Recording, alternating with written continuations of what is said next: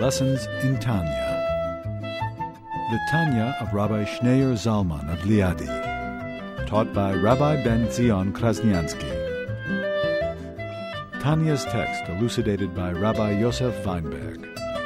So we started learning chapter 40 that when a Jew studies Torah with a proper intention, with the right motivation, with a conscious, godly motivation, either because of the natural love that each and every Jew has towards Hashem, or because of a profound love that you develop. Either way, in that case, the Torah mitzvah that you study is elevated and becomes godly, becomes absorbed in the 10 sefirot, they become godly. If, however, you study Torah without any spectator, without any divine intention, you're doing it because out of habit, you're used to it, it's a duty, an obligation, you're not thinking about God, it's the last thing on your mind, you're not aware, you're not thinking of your love to God, of your obligation to God, of your connection to God, you're just doing it because you're a Jew and you're trained, so you do it. You like it, you don't like it, you do it. Yeah, there's no negative intention. I'm not thinking about ego either. I'm not thinking about God. I'm not thinking about myself. I'm just going through the grind. In that case, the Torah mitzvot are not elevated and do not become absorbed in the 10 sefirot, do not become godly, but they are elevated to the spiritual realm, the realm of the angels, which are the external worlds, the consciousness, spiritual consciousness. And he brings a proof from the Zohar. We left out the Zohar last time. He brings 4 quotes from the Zohar in the note, 561. The first note is in the Zohar, and this week's Torah portion that we're going to read this week. First note is, part 3. Yeah, note Zohar, part 3, right. Part 3, yes. Yeah. So he quotes four different portions of the Zohar. The first quote from the Zohar speaks on this week's Torah portion, on the Torah portion of Kedoshim, of you should be holy. The Zohar says, a Jew should be holy. You should make yourself holy, and then you will be holy. So the Zohar says that everything depends on us. Hashem is interactive, and therefore, everything depends on us. If we act holy, we will evoke from Hashem also a response, a holy response. If we act in an unholy way, then it will evoke from above also a spirit of unholiness, which will envelop us. So everything depends on us. That's what he says. And the same is with speech, the Zohar continues. Because there's speech in heaven also. It says Hashem created the world with his speech. So when you speak words of Torah, words of prayer, your speech touches and evokes God's speech. And it arouses what it arouses, it evokes what it arouses. If it's a good speech, it evokes Hashem's speech. And if it's a bad speech, a negative speech, it also evokes from Hashem a negative response. The words of speech, and the truth is all speech, have the power to evoke something spiritual. We live in the physical dimension, and we speak in the physical dimension, but nevertheless the effect, the impact of our words impacts the heavens. The heavens are not godly, but they're spiritual. So our words impact the heaven and evoke a response. So if we speak words, holy words, Torah, mitzvot, words of Torah, words of prayer, then those words become elevated to the world of the heavens, the world of angels. But if, however, we speak negative words, then it evokes a negative response. So that's proof number 1. He's bringing from the Zohar proofs to this concept. Then the second quote from the Zohar. Yeah, you see it on page 561. So the first quote is that the spoken word ascends and pierces the heavens and evokes what it evokes. If the word is good, a word of Torah, the like, it evokes good. Even words without any holy intent have an effect. The second Zohar that he quotes says that when a person goes to sleep at night, and the soul goes up to heaven, we only have a small part of the soul remains. That's why we're unconscious when we're asleep. Because the soul goes to heaven. And the soul is tested, is basically judged based on its behavior that day. if it spoke positive words, then those positive words will testify in heaven that the person has occupied himself with good things. So it says that when a person speaks words, these words are elevated. A word of Torah, words of prayer. These words pierce through the heavens, and it waits for the soul to come up to heaven, and then the soul takes with the word with it, and it ascends into heaven. And it enters the word before the king. And if not, God forbid, then it actually leaves a negative impression, and the soul suffers. When the soul enters, that's why sometimes you have a restful sleep, sometimes you have a restless sleep. A lot of it depends the quality of the day you had. If you had a meaningful day and an uplifted day, and your day was enveloped with good words and Torah and prayer, then when your soul elevates above, your soul is elevated, and your soul feels elevated, and your soul is relaxed. But if your day was surrounded with negative words and negative activity, then when the soul is elevated, the soul is tortured, the soul suffers. Because every word, every activity comes to testify. So, find out the score. What? How do we find out the score? How do you find out the score? Well, the big score we're going to find out after 120. But I guess we find out how we wake up the next morning. We wake up refreshed, relaxed, open, inspired. You must have done something good the night before, because it's how you fall asleep, that's how you wake up. If you want to set the tone how you're going to wake up, you have to set the tone how you fall asleep. Say a Jew says Shema before he goes to sleep. You think some holy words. You set the tone. There's a discipline, you go to sleep. And also how you sleep depends on how you live the previous day. What kind of day you had the previous day. If you had a deep day and you were really deeply immersed in holy things, your soul feels it. Those who study Torah. So after a day of deep studying in Torah, deep engagement in Torah, their soul could experience tremendous delight. In their dreams, they can clarify things in Torah that they were not clear in a conscious state. They feel like they've had a revelation of Torah. It's a wonderful time. You access a dream state, which is like a trance, which acts as a very deep level of subconsciousness, which is extremely pleasurable and rewarding and fulfilling and wholesome and inspiring. That's a restful sleep. That's an inspiring sleep. Otherwise, it's a very restless sleep, because you're tortured. The soul is tortured. So again, you see from the Zohar that everything that we do goes up above, and therefore it has an impact. So everything, the material words, actually become spiritual. So when we speak words of Torah, just the word itself, it doesn't give any other condition. You have to say these words of Torah based on love for Hashem, motivated by a love for Hashem. There's no motivation here. There's no lishma. There's no not thinking about Hashem. The words themselves are holy words. So when you speak holy words, well, automatically these words are elevated and go to heaven, and they are transformed into something spiritual. It's also why it says why we need the angels to help out our prayers, because we are physical human beings. We live in a physical dimension. When we pray, those words, the words of prayer, are elevated to the heavenly words. They become spiritual.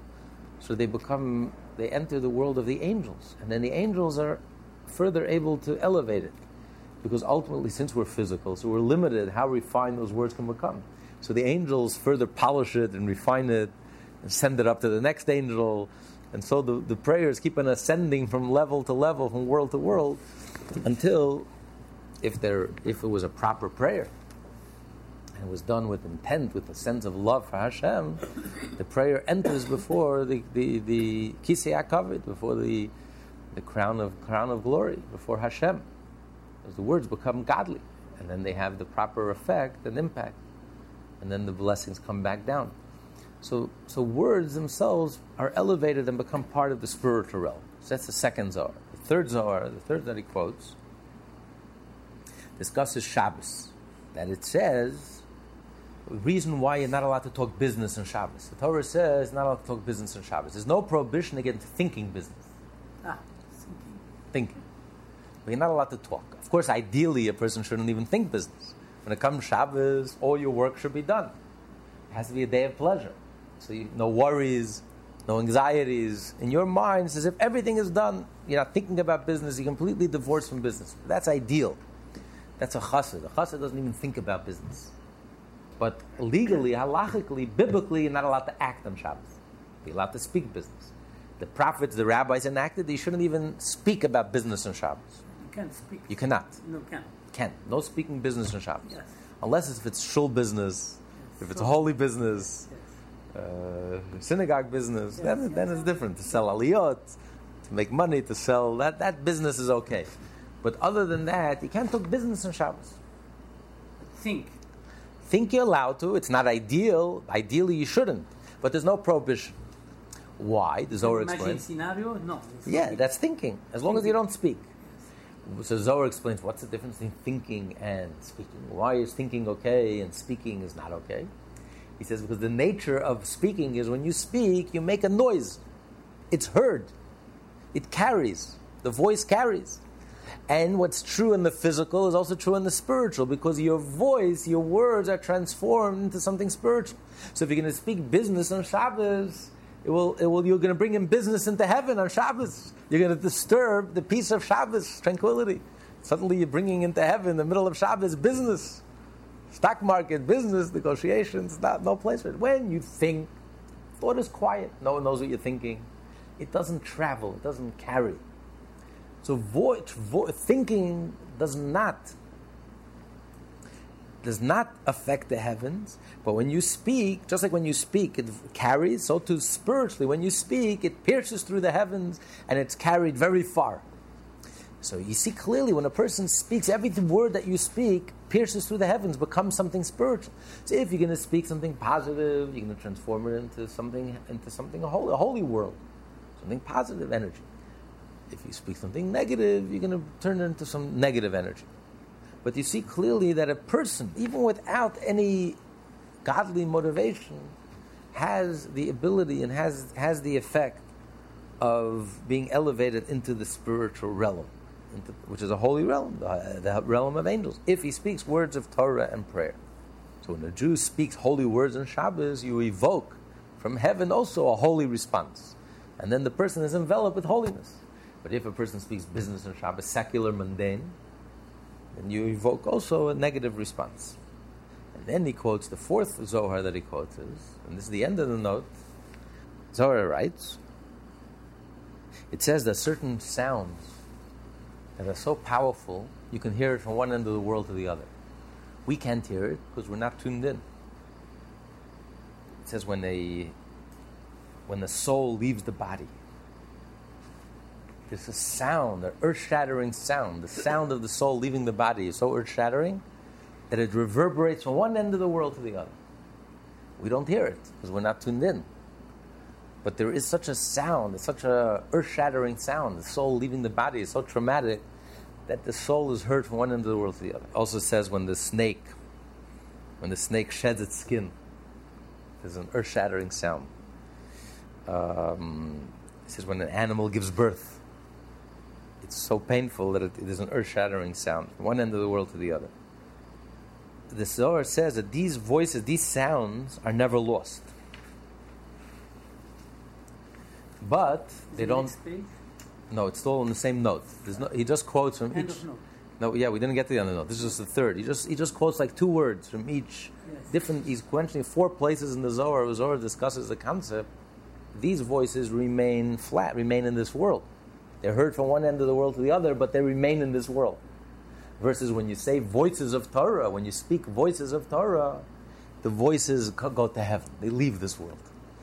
They're elevated to the world of angels. So the word themselves, when the words themselves are Torah words and prayer words or holy words, the words themselves are elevated. What do we see from all these four quotes of the Zohar? That through Torah and through prayer, the Torah and prayer are elevated to the holy world, the holy realm of angels. But it's not godly. Spirituality, let's not confuse spirituality with godliness. Yes, it's populated by holy beings, by angels, but angels are not God. They're holy, they're spiritual, but they're not godly. They're conscious beings. Thanks good. They're, Thanks good. Thank God. They're conscious beings, but they're separate, so they're separate from God. They obey God, they worship God, they're good. They're holy angels. They represent sometimes. They represent, they're agents. They're postal workers, delivery boys. What's it called? Messengers, messenger service. Yes. What? Non-union. Like in Akira, God is Yes. the angel transmits. Exactly, the angel transmitted the message. Right? So they are messengers. A malach literally means a messenger. A messenger. So they are messengers. Messengers to work both ways. They're messengers from us. They carry our prayers up. Both ways. And it works both ways. They carry God's answer, response down here. So they're messengers. Not, God forbid, intermediaries. They're just like the messenger. The messenger is just the messenger. He doesn't do anything. He just shuttles back and forth. He's just a messenger. That's all he is. It's only one function. He give a message and finish. One function at a time. Yes. An angel can't do more than one thing at a time. That's what's unique about a human being. We are unique. We can do many things at one time. We can tie our shoes and chew gum at the same time. An angel can't do two things at a time. Whatever he does, right now I'm busy with this message. When he has this message, he can. It's one-dimensional. When he's done with this message, with this mission, then he can go on to another mission. But angels are one-dimensional. A human being is multi-dimensional, simultaneously. That's why he was so unique. That's why when the angels first saw Adam, they bowed down. They thought he was God. They'd never seen anything like it. There's no such creature in the whole universe who could be so multi-dimensional, full kaleidoscope of emotions and intellect and material and spiritual, and the full kaleidoscope of emotions, one extreme to the other, love and strength and compassion. It's all within the same person. They've never seen anything like it. But an angel is a messenger. So that's where the Torah mitzvah that you study is elevated to the world of the spiritual and holy realm, but not into the godly realm. It's only when you're motivated to study Torah by a love of Hashem, by a conscious love of Hashem, then the Torah that you study and the prayer that you pray soar. They soar to godliness. They become godly. They become absorbed and one with the 10 sfirot. Either the world of creation, depending on what level of motivation you have, how deep your love for Hashem is, how profound your love for Hashem is, or the world of formation, it's a natural love, or if it's just the consciousness of I'm a servant of God and I'm a soldier and I'm disciplined and I'm obedient and I have to obey God, then it's the 10 sfirot of the world of action. But either way, they become part of the 10 sfirot. You've touched something godly. They've touched something godly. But otherwise, other than that, this Torah is only elevated to the external world, the realm of the angels. But what if a Jew studies Torah with a negative motivation? You're motivated by ego, you want to show off, you want respect, you want to become famous, you want power, it's a career. It's nothing to do with godliness, it's about me, myself, and I. In that case, the Torah is flat. It's not even elevated, it doesn't leave this world. It's not even elevated to the world of the angels. And this is the deeper meaning what the Talmud says. The Talmud says, in the Talmudic tractate of Pesachim, it says that fortunate is the person who comes to heaven with his learning, with his studying in his hands. What does it mean? Comes to heaven. Literal meaning is that he studied Torah. He has something to show. That he spent his time in this world well spent. He studied Torah, so he comes to heaven with Torah, because in paradise is a reward. It's like Shabbat. If you don't cook before Shabbos, you're going to starve on Shabbos. You come unprepared. It's too late. You can't cook on Shabbos. Everything has to be done before. Once the soul comes to paradise, it's too late. You can't do anything. The marketplace is now. Now is the time you can make acquisitions, you can acquire knowledge, you can do Torah, you can do mitzvah, you can do kindness, you can chaparayim. It's only in this world. If someone comes prepared, the more Torah you study in this world. And even though the Torah that we study in this world is very external, it's the body of the Torah, the legal laws of the Torah, surely in heaven they're not studying about a cow and an ox. In heaven, they study the Torah on a spiritual dimension.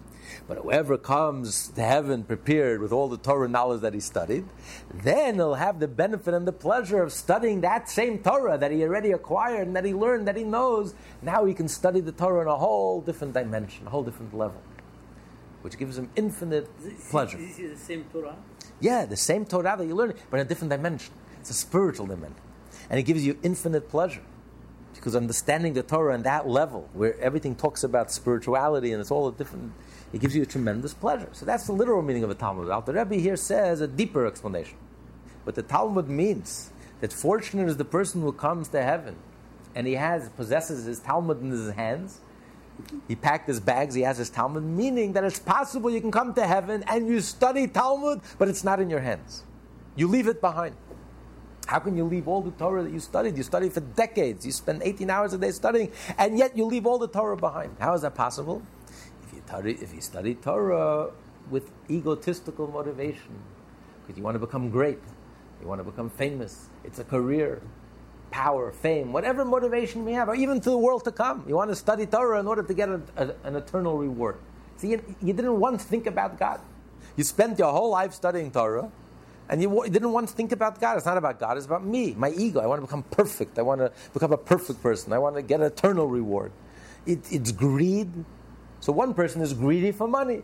You're greedy for the world to come. What's the difference? It's all ego. It's not about God. You don't love God. You're not even thinking about God. You have no relationship to God. So the Torah that you studied remains behind. Your soul has left the body. Tough luck. You left this world. Your soul goes to heaven. Whether you're ready or not, whether you like it or not, your soul goes to heaven. But your Torah remains stuck in this world. So the Talmud says, fortunate is the Jew who comes to heaven and his Torah is in his hands. In Torah? And his Torah is in his hands, meaning he has the Torah, he brings the Torah with him. Why? Because he studied the Torah with a proper motivation, with a love for Hashem. That's why he studied Torah. That's why he spent 18 hours a day studying Torah. It was out of his love for Hashem. He wanted to become intimate with Hashem. He wanted to connect with Hashem. And the best way for a Jew to become intimate with Hashem is through Torah. There's nothing like Torah. It's unparalleled. And that's what motivated him. That's what excited him about studying Torah. So when a Jew injects in his Torah study a godly motivation, then the Torah is elevated. Then when he goes to heaven, he takes the Torah with him. And then he gets the reward, the just reward, that all the Torah that he studied, now he understands it on a godly level. And it gives him infinite pleasure. All the pleasures in this world and all the spiritual pleasures can't compare to one moment of godly pleasure. As Alter Rebbe once said, about Torah, what does it mean? Any Torah. Any portion of Torah. It doesn't matter. Talmud, Sefer Torah, the written Torah, the oral Torah, the Talmud, the law, any portion of the Torah. This is Torah. This is the divine wisdom. It's the holy Torah. And Alter Rebbe once said there are souls who are in the Garden of Eden for hundreds of years and they have no idea about godliness. It's sad. But you create your own reality. Like they tell a story, there was once a wagon driver who was taking a whole group of very special people, a whole group of Hasidim, was taking them. They were traveling to the Rebbe. And the horse lost control, and they were going downhill, and they were all going to die. They were all going to crash, fall off the mountain. And he somehow, with his last strength, he held the horse's back, and he saved the lives. He had all these great Hasidim, great rabbis. He saved their life. And imagine you saved one soul, you saved the whole world. Imagine he saved all these lives. For 120 years. Comes to the heavenly court. Okay, he's being judged. So are you kidding? They couldn't say, there was nothing negative to say about him, because whatever negative paled in comparison to the great deed that he did in his life. He single-handedly saved not one life, not two lives, not three lives, and what illustrious rabbis and holy people. And because of them, they were able to live and continue for years to come to serve Hashem. His place in the world to come was already guaranteed. But they thought to themselves, what kind of reward can we give him? We're going to send him to the yeshiva above. He'll be bored to death. He never studied Torah in his life. He doesn't know what studying Torah is all about. He'll be bored. It's not going to be a reward for him. So what kind of reward could they give him? So the reward they gave him was that he imagined. They put him in an imaginary world. And they gave him the best horse, and the best wagon, and the best reins, and unbelievable roads. And all day he's sitting and riding his horses. He's whipping the horses and he's riding from one end of the world to the other, and he's the happiest person in the world. He's the best wagon driver that there is. He's so excited. That's in his mind. That's the limit of his awareness. He doesn't know of anything else. Doesn't appreciate anything else. Didn't learn, didn't acquire anything else. So if that's the limitation, that's all you can think of, then you create your own trap. You create your own box. Then you can't get out of that box. So a person whose whole life is me, myself, and I. His whole life begins with myself and then ends with myself. I am the beginning, middle, and end of everything. I don't once think about godliness. And don't be fooled by the cover. A person could look very religious and very pious, and yet it's pure ego. The entire motivation is purely selfish, egotistical. I'm not thinking about God. I couldn't care less about God. It's about me. I want to feel comfortable. I want to feel smart. I want to feel clever. I want to feel, a leader. I want to be ahead. I want to be respected. I want to get a share in the world to come. Nobel Prize. What? Whatever it is, it's all about myself. So when you create that reality, so yes, after 120 years, you can't punish such a person because, listen, he spent all his life doing good. He studied Torah and did mitzvot. He did everything that's right. By law, he did everything that's right. But he can be in the Garden of Eden for hundreds of years and doesn't even know about godliness. His whole existence is that he's luxurious. The paradise that they give him is nebuch, is based on his limited awareness and his infantile understanding of what reward is, of what life is all about. So it's like, okay, you want to have your toy, we'll give you a toy. That's it. It's a toy. It's not the real thing. And that's the tragedy. When a person is so unaware, you're so not aware of yourself, you don't even know there's a problem. You think, like the wagon driver, he was in heaven. He was in horse heaven. Couldn't think of anything better. He was the happiest person in the world. He didn't even know that he's lacking. He's so unaware of himself, he didn't even know that there's a problem. So a person's whole life is me, myself, and I, and his whole world that he constructs, his whole psychological world that he constructs around himself is ego. To become perfect, I should become perfect, and I should become a better person, I should become a bigger person, and I, and ad nauseum. So fine, so he's given a reward he's trapped in his own little illusion. And that's his Garden of Eden, Nebuch. That's his Garden of Eden. He doesn't even know about godliness. Versus a Jew who studies Torah, and his motivation is not his motivation is godliness. He's motivated by godliness. He has a feeling for godliness. He has a connection to godliness. Then, when he studies Torah, his Torah is elevated, becomes godly, and his soul also soars together with the Torah. And after 120 years, all that Torah he takes with him. And his soul is elevated to godliness and receives the reward, the just reward, the pleasure. There's eternal reward, the just reward of all the pleasure, of all the Torah that he studied. An illumination of that Torah. The soul benefits and basks in the light and the godly illumination and the ecstasy and the pleasure that from all that Torah study, which now he understands and comprehends its godly dimension. So basically, everybody have their own heaven, own level of heaven. Yes, in a certain sense, you create your own reality. It says, King David says, God is your shadow. God is interactive. You create your own reality, just like a shadow. Whatever you input, God is interactive. It's exactly what you get back. Like we just read from the Zohar. You put holiness in, holiness responds back. You put something negative in, you get something negative. The Zohar says, you frown, and God frowns. You're joyful, you smile, and God smiles. You're kind and generous, God is kind and generous to you. God is interactive. You are in the driver's seat. You create your own reality. Yes, you create your own reality. This is a very fundamental idea in Judaism. That whatever the Jewish court decides, they create the reality. The Jewish court decides that today is Rosh Chodesh. Even though they make a mistake in their astronomical calculations, it becomes Rosh Chodesh. God put us in the driver's seat. We are creators. You create your reality. And therefore, it depends on the level. So a person is not so dependent, a person is really independent. You are really in the driver's seat. This puts you a tremendous responsibility in your laps. You can't play victim, you can't blame, you can't, well, it's my fault, society's fault.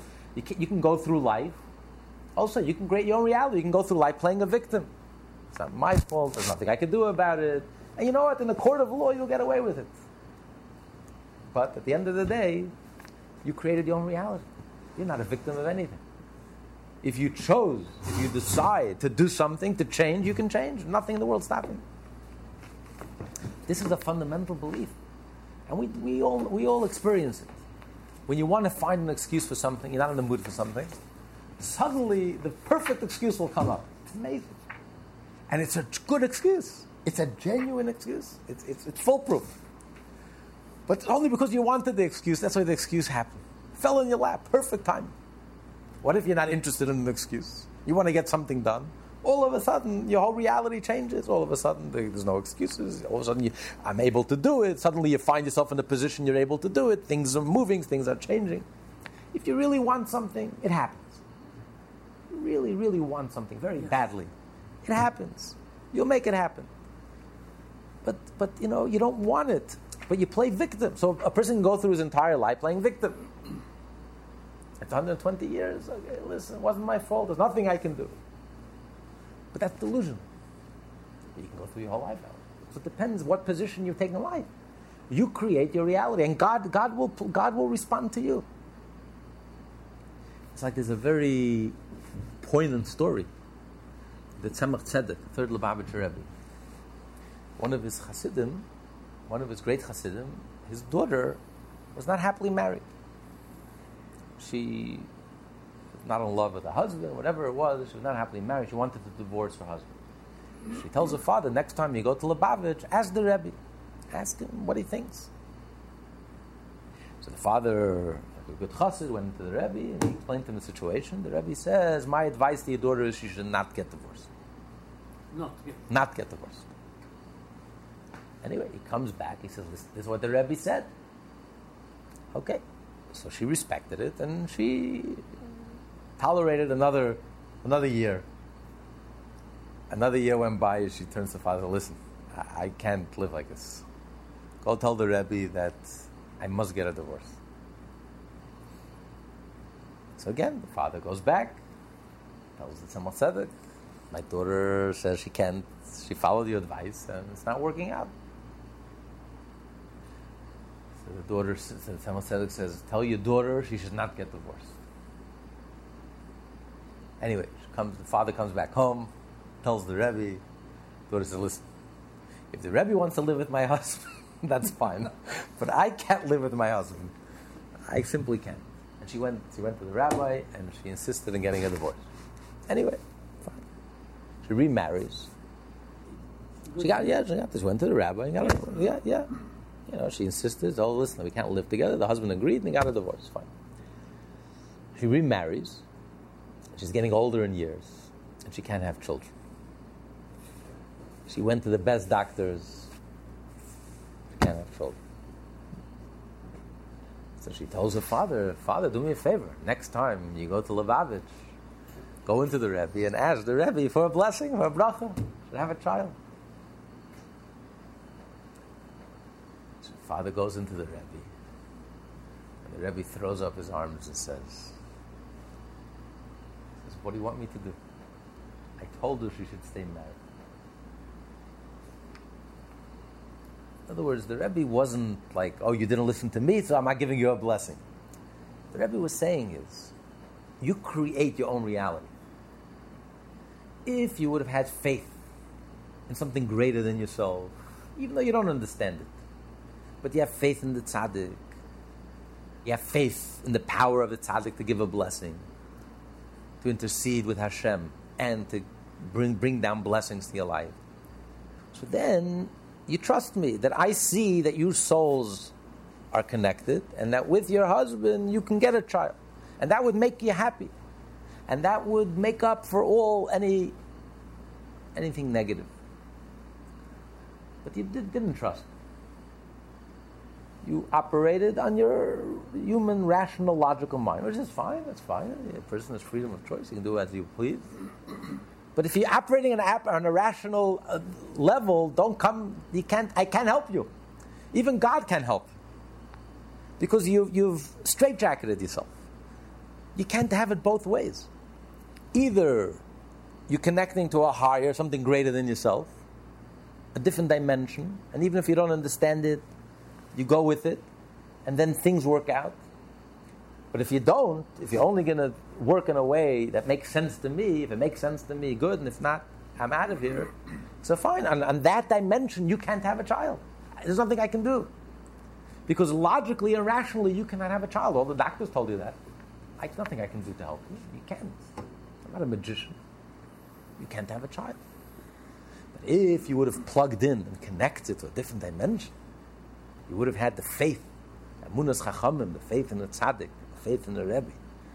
You think I told you to stay married because I want you to be miserable? Because the Rebbe sees things on a different level. What's good for you? You don't accept it. Okay. Well, you lie in the bed that you set. That's the bed that you lie in. That's the bed I can't help you. I can cry with you. I can empathize with you. But I can't help you. I can't work in that other dimension because you're not there. You decided to live in a different dimension. I can't help you. So you create your own reality in certain sense. When a Jew has trust in Hashem, when you have faith in Hashem and trust in Hashem, you create a new reality which enables the good thing to happen, the miracle to happen, the breakthrough to happen. If you don't have trust in Hashem, you work in a purely rational, logical way. And what's the proof that you don't have trust in Hashem? That you're nervous and you're anxious. You can't kid yourself. You can't say, I trust in Hashem, and meanwhile you can't sleep at night, and meanwhile your whole kishkas are turning upside down. That's not called trust in Hashem. Trust in Hashem is you're calm, you sleep like a baby. You're calm, you have trust in Hashem, everything will turn out right. You know if it's real or not, and Hashem surely knows if it's real or not. When you live in that dimension, that you truly have trust in Hashem, you create a whole new reality. You're plugging into a whole different dimension of a reality. Then a whole new reality opens up. And even if you feel checkmated, and even if a sword is at your throat, the Talmud says, if you have genuine trust in Hashem, anything can happen. All the bets are off. Anything can happen. The impossible can happen. But if you don't, if you operate on a purely rational, logical basis, then even God can help you. I mean, there's nothing I can do. I mean, these are the rules. These are the laws. This is the world that you live in, and you live in this box. I can't help you. You yourself have to. You're in the driver's seat. So this changes our whole perspective. It really puts us in the driver's seat, and it tells us the responsibility that we have. What a responsibility that we have that we are really in charge. That we are really in control. That we are really responsible. What a awesome responsibility and also privilege it gives us. So we are in charge and we are responsible not only for our actions, but also for the circumstances that we find ourselves. Because if you really wanted something, things would open, things would change. But most people don't want to live that way. Most people like to feel victimized, feel safe. I don't have to take responsibility. Most people allow life to happen to them. They don't take the bull by the horn, and things happen. Circumstances happen, and I deal with things as they happen. But I don't really take charge and change things. But as Maimonides says, this is the foundation of Judaism, to believe that we have freedom of choice. And what that means on the deepest level is that you are in charge, you are in control, you can change things. You're not a victim. And that's why the Torah says there's reward and punishment. Otherwise, there's no meaning to reward and punishment. We're just victims of nature, of nurture, of environment, of circumstances. We can't be blamed for anything, and there's no meaning, there's no reward, because you had no choice. The person who does good has no choice, and the person who does evil has no choice. But Judaism says, no, the foundation of Judaism is that we have freedom of choice. We have free agents. And quantum mechanics corroborates that. It's unpredictable. Quantum mechanics is unpredictable. I don't know what's going to happen next. So this goes against the whole... Logic. What? That a person is stuck, or that a person is... a person basically does not have freedom of choice. A person be full of surprises. You can always change. You can act in ways that are unpredictable. And so the Torah really believes in us. The Torah really believes in our consciousness. This is where the soul comes in. It really believes that a person has a soul. And the modernist doesn't really believe in the soul. That's why they can't really believe that a person has freedom of choice. If you don't really believe in the soul, if you don't believe in the godliness of your soul, that you have a godly soul, that you have a consciousness, you don't really have a choice. How could you have a choice? You're just a victim. You're underneath layers upon layers upon layers of you're just a victim to circumstances that are so beyond you, beyond your control. You can't really, we think we're free, but really we're not free. Einstein didn't believe in freedom of choice. But this is the foundation of Judaism.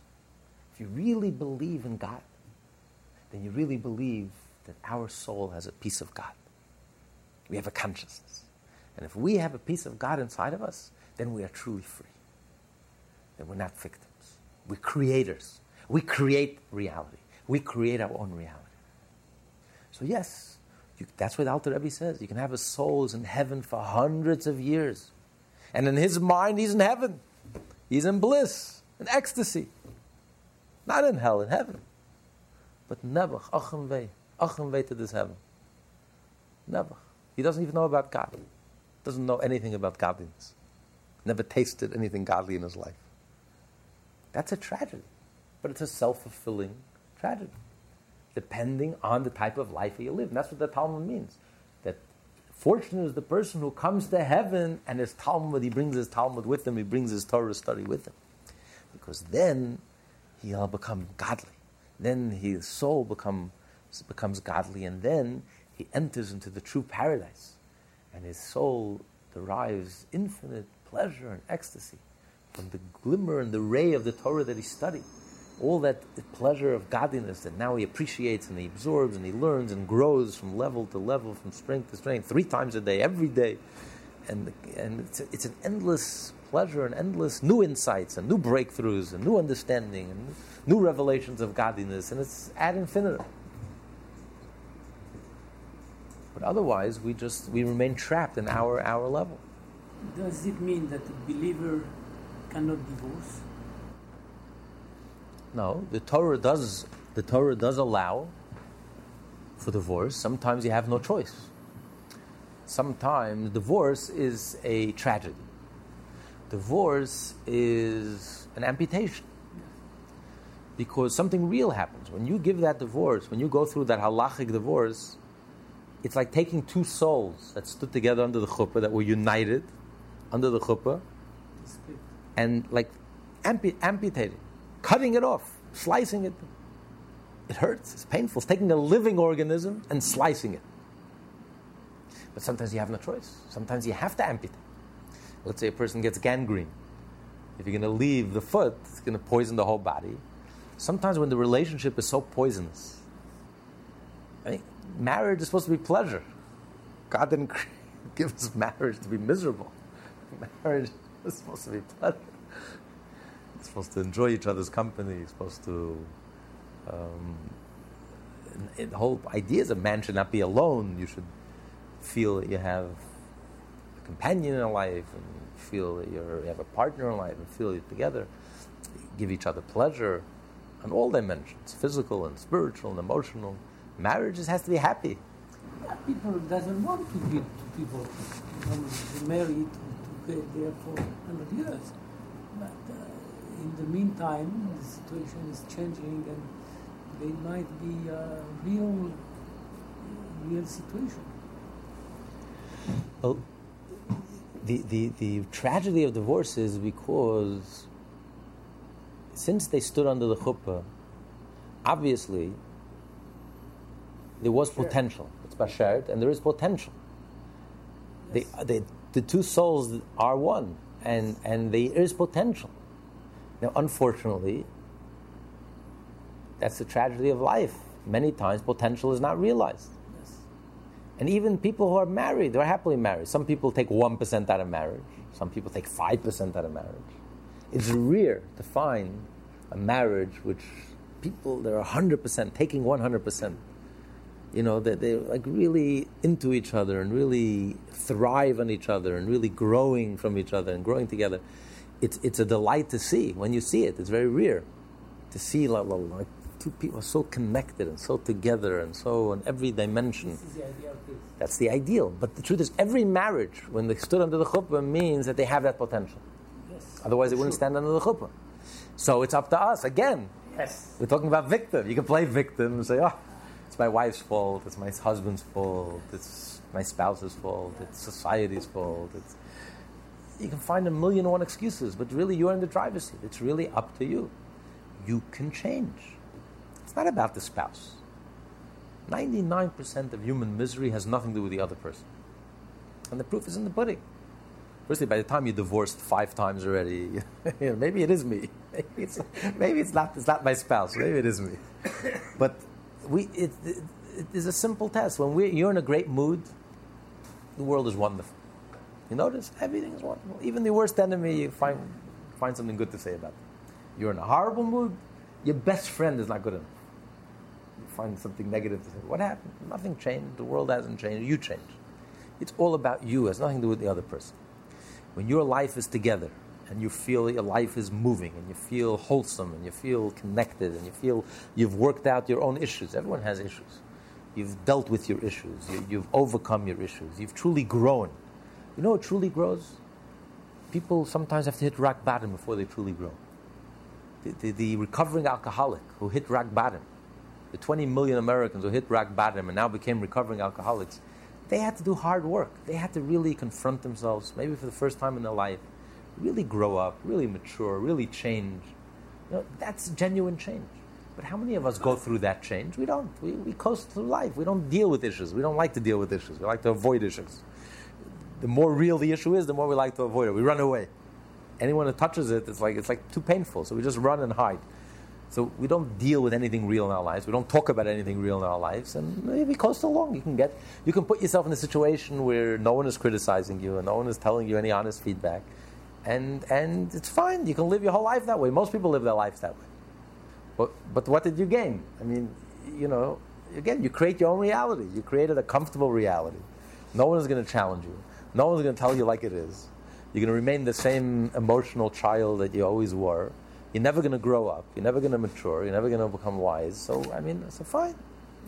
There's no real change. The recovering alcoholic had no choice because he hit rock bottom and he was about to lose everything, his life and his spouse and his family and his business, that he can't deny it anymore. He reached rock bottom, he has to deal with it. So he does the painful work. It's hard work, but he does it. And you know what? You see people who go through it and then they come out much stronger and richer and deeper and more, because they dealt with something real in their life. But most of us avoid dealing with reality, and we feel very comfortable. It's too uncomfortable, so we just avoid it, and we avoid anyone who's going to challenge us, anyone who's going to point out the truth, who's going to hold a mirror to our face, and we can go through life that way. People are pleasant. No one's going to. If you don't want it, no one's going to give you honest feedback if you don't welcome it. If you don't want it, so you can go through life, and everything is superficial. That about describes 90% of us. The whole life is one superficial. So it's up to you. What are you going to get out of the marriage? You are soulmates, and there is love there, and there is potential. There's a reason you got together. But what you're going to gain out of it, that's totally up to you. It's not your spouse. No one can do it for you. It's totally up to you. If you put into it, no deposit, no return. The more you put into it, the more you'll get out of it. It's symmetrical in both cases. You can only work on yourself. The spouse has to do the spouse's work, but you can do your work. Yes. Maybe you can inspire. If you change, maybe you evoke a change in the other person. But that's their responsibility. It's not your responsibility. We can't change anyone else. The only one in the world that we can change is ourselves. And that's the one person we don't change. We love to change everyone else. We tell the president what to do. We tell the prime minister what to do. We have advice for everyone under the sun. Everyone should change. Me? Not this year, not next year, not anytime soon. And that's the only one we could change, is ourselves. And that's the one person I'm not ready to change. So you create your own reality. This is the Kabbalah, right? This is the whole idea of the Kabbalah. The Kabbalah is not just learning some magical... Kabbalah is learning to be honest, learning to go deeper, learning to be honest with yourself, learning to go deeper, to discover the truth that you are in charge. It's an earth-shattering discovery because it strips away all false comforts and all false defenses. Right, victimization.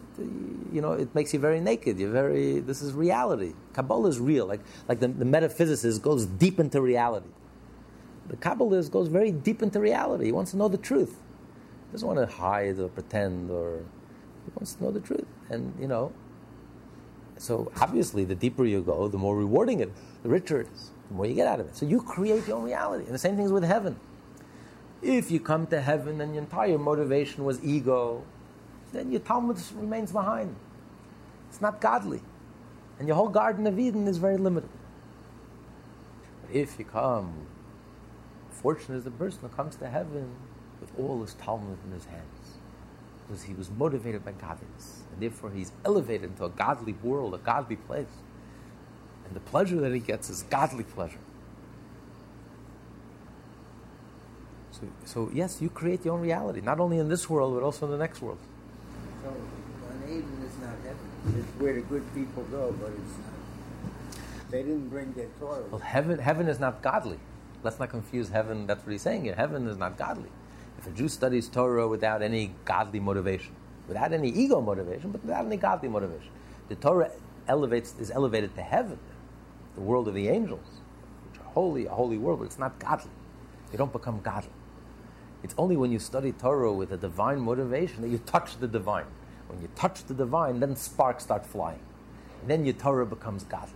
And you're elevated into a godly place. And your experience in paradise Gan Eden is a different experience. It's a godly experience. I mean, listen, only the Alter Rebbe can make such a statement that a soul could be in the Garden of Eden for hundreds of years and not know about godliness. What a powerful statement. I mean, be completely clueless. You can be in the Garden of Eden and be completely clueless. With the horse driver riding. Like the horse, yeah, the horse. As the previous Lubavitcher Rebbe once said, he says, a Jew who studies the Talmud discusses, he says, a machlif para b'chamer, if a person exchanges an axe with a donkey, and there's a whole legal discussion in the Talmud, so if a person thinks that that's the extent of the Mishnah, and we don't know when it gave birth, if it gave birth before they made the exchange or after they gave the exchange, so who does the offshoot, who does the young calf belong to? If a person studies Mishnah and he thinks that that's the extent of the meaning of the Mishnah, there's no deeper dimension, there's no spiritual dimension, there's no godly dimension. An axe means something else, means something in a godly dimension, and a donkey and the exchange and the doubt.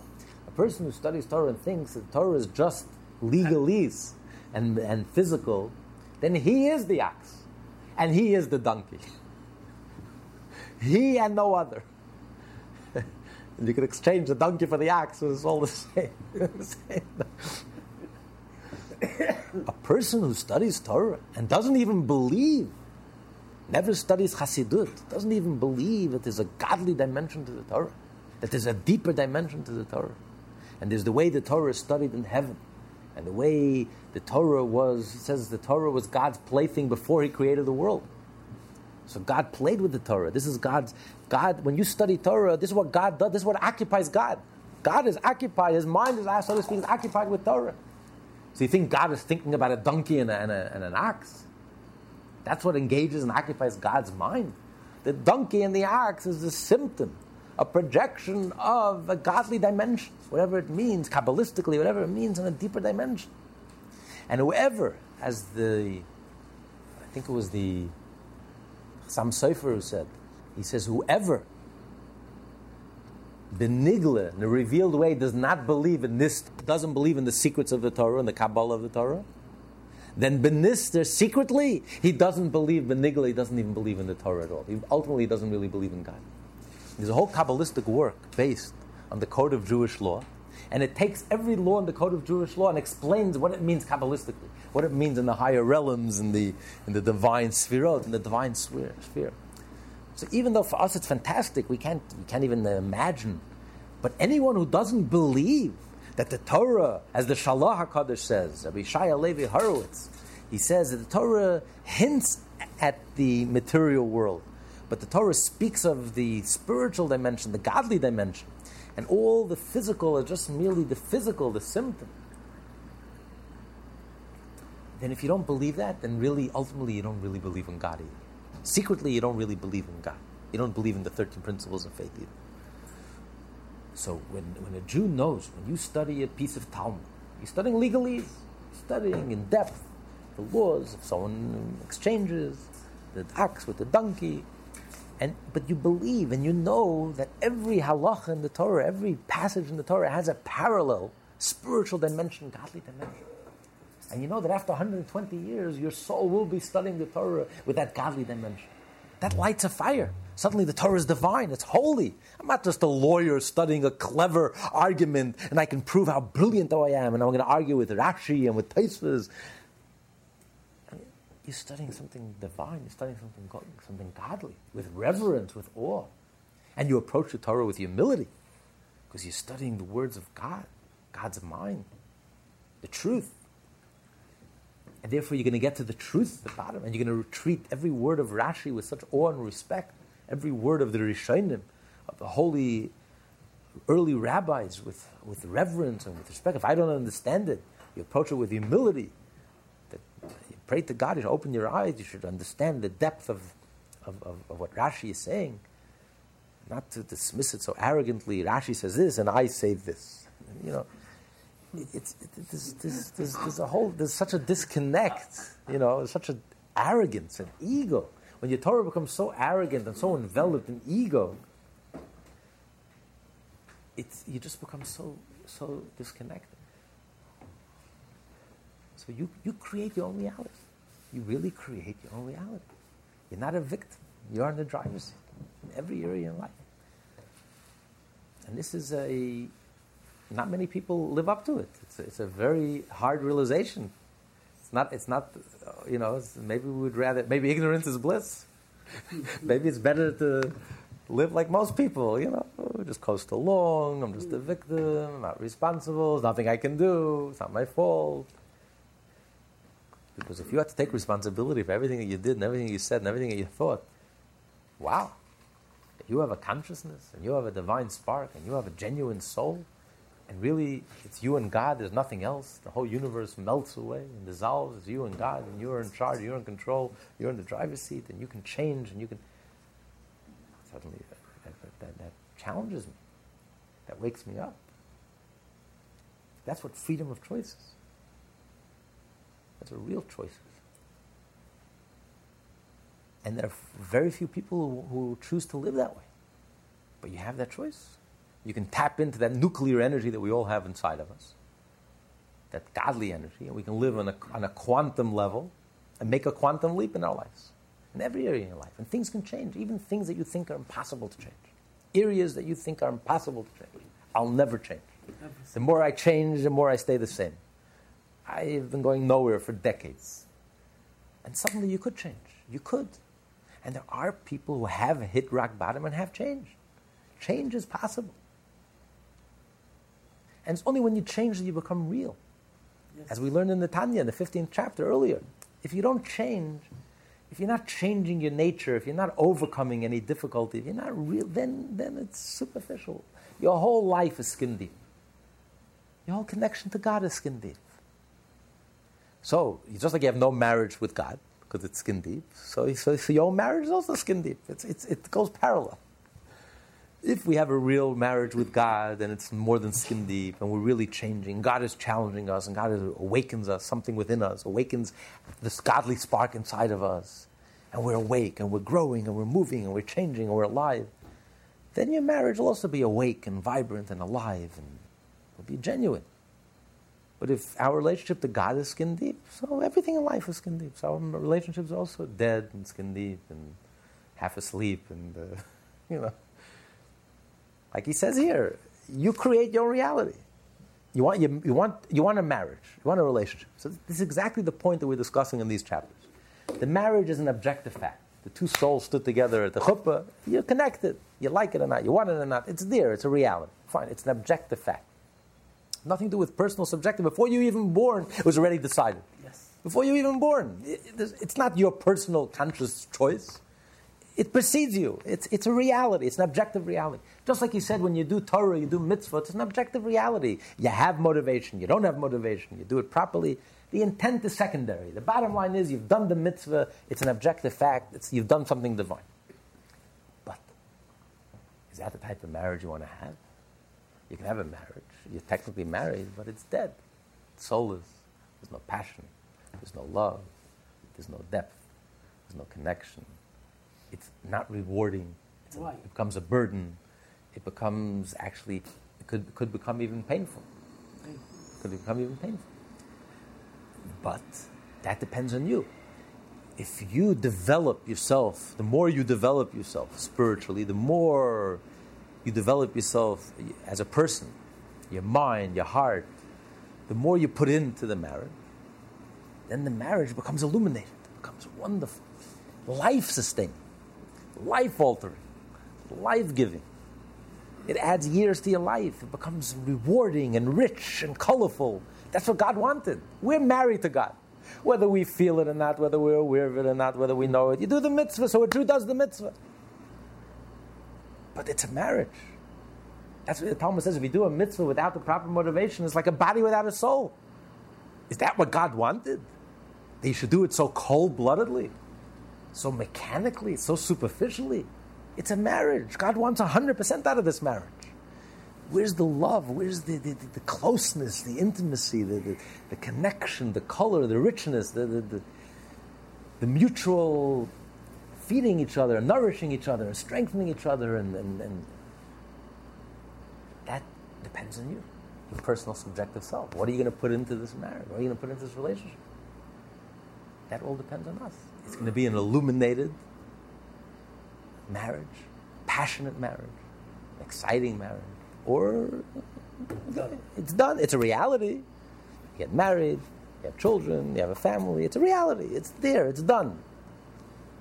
But there's no life to it. There's no vitality. There's no vigor. There's no life. It's nebuch. It's poor. It's impoverished. And this causes divorce. That could lead to divorce. As he says, the Alter Rebbe says, that the love of God and the fear of God is a necessity.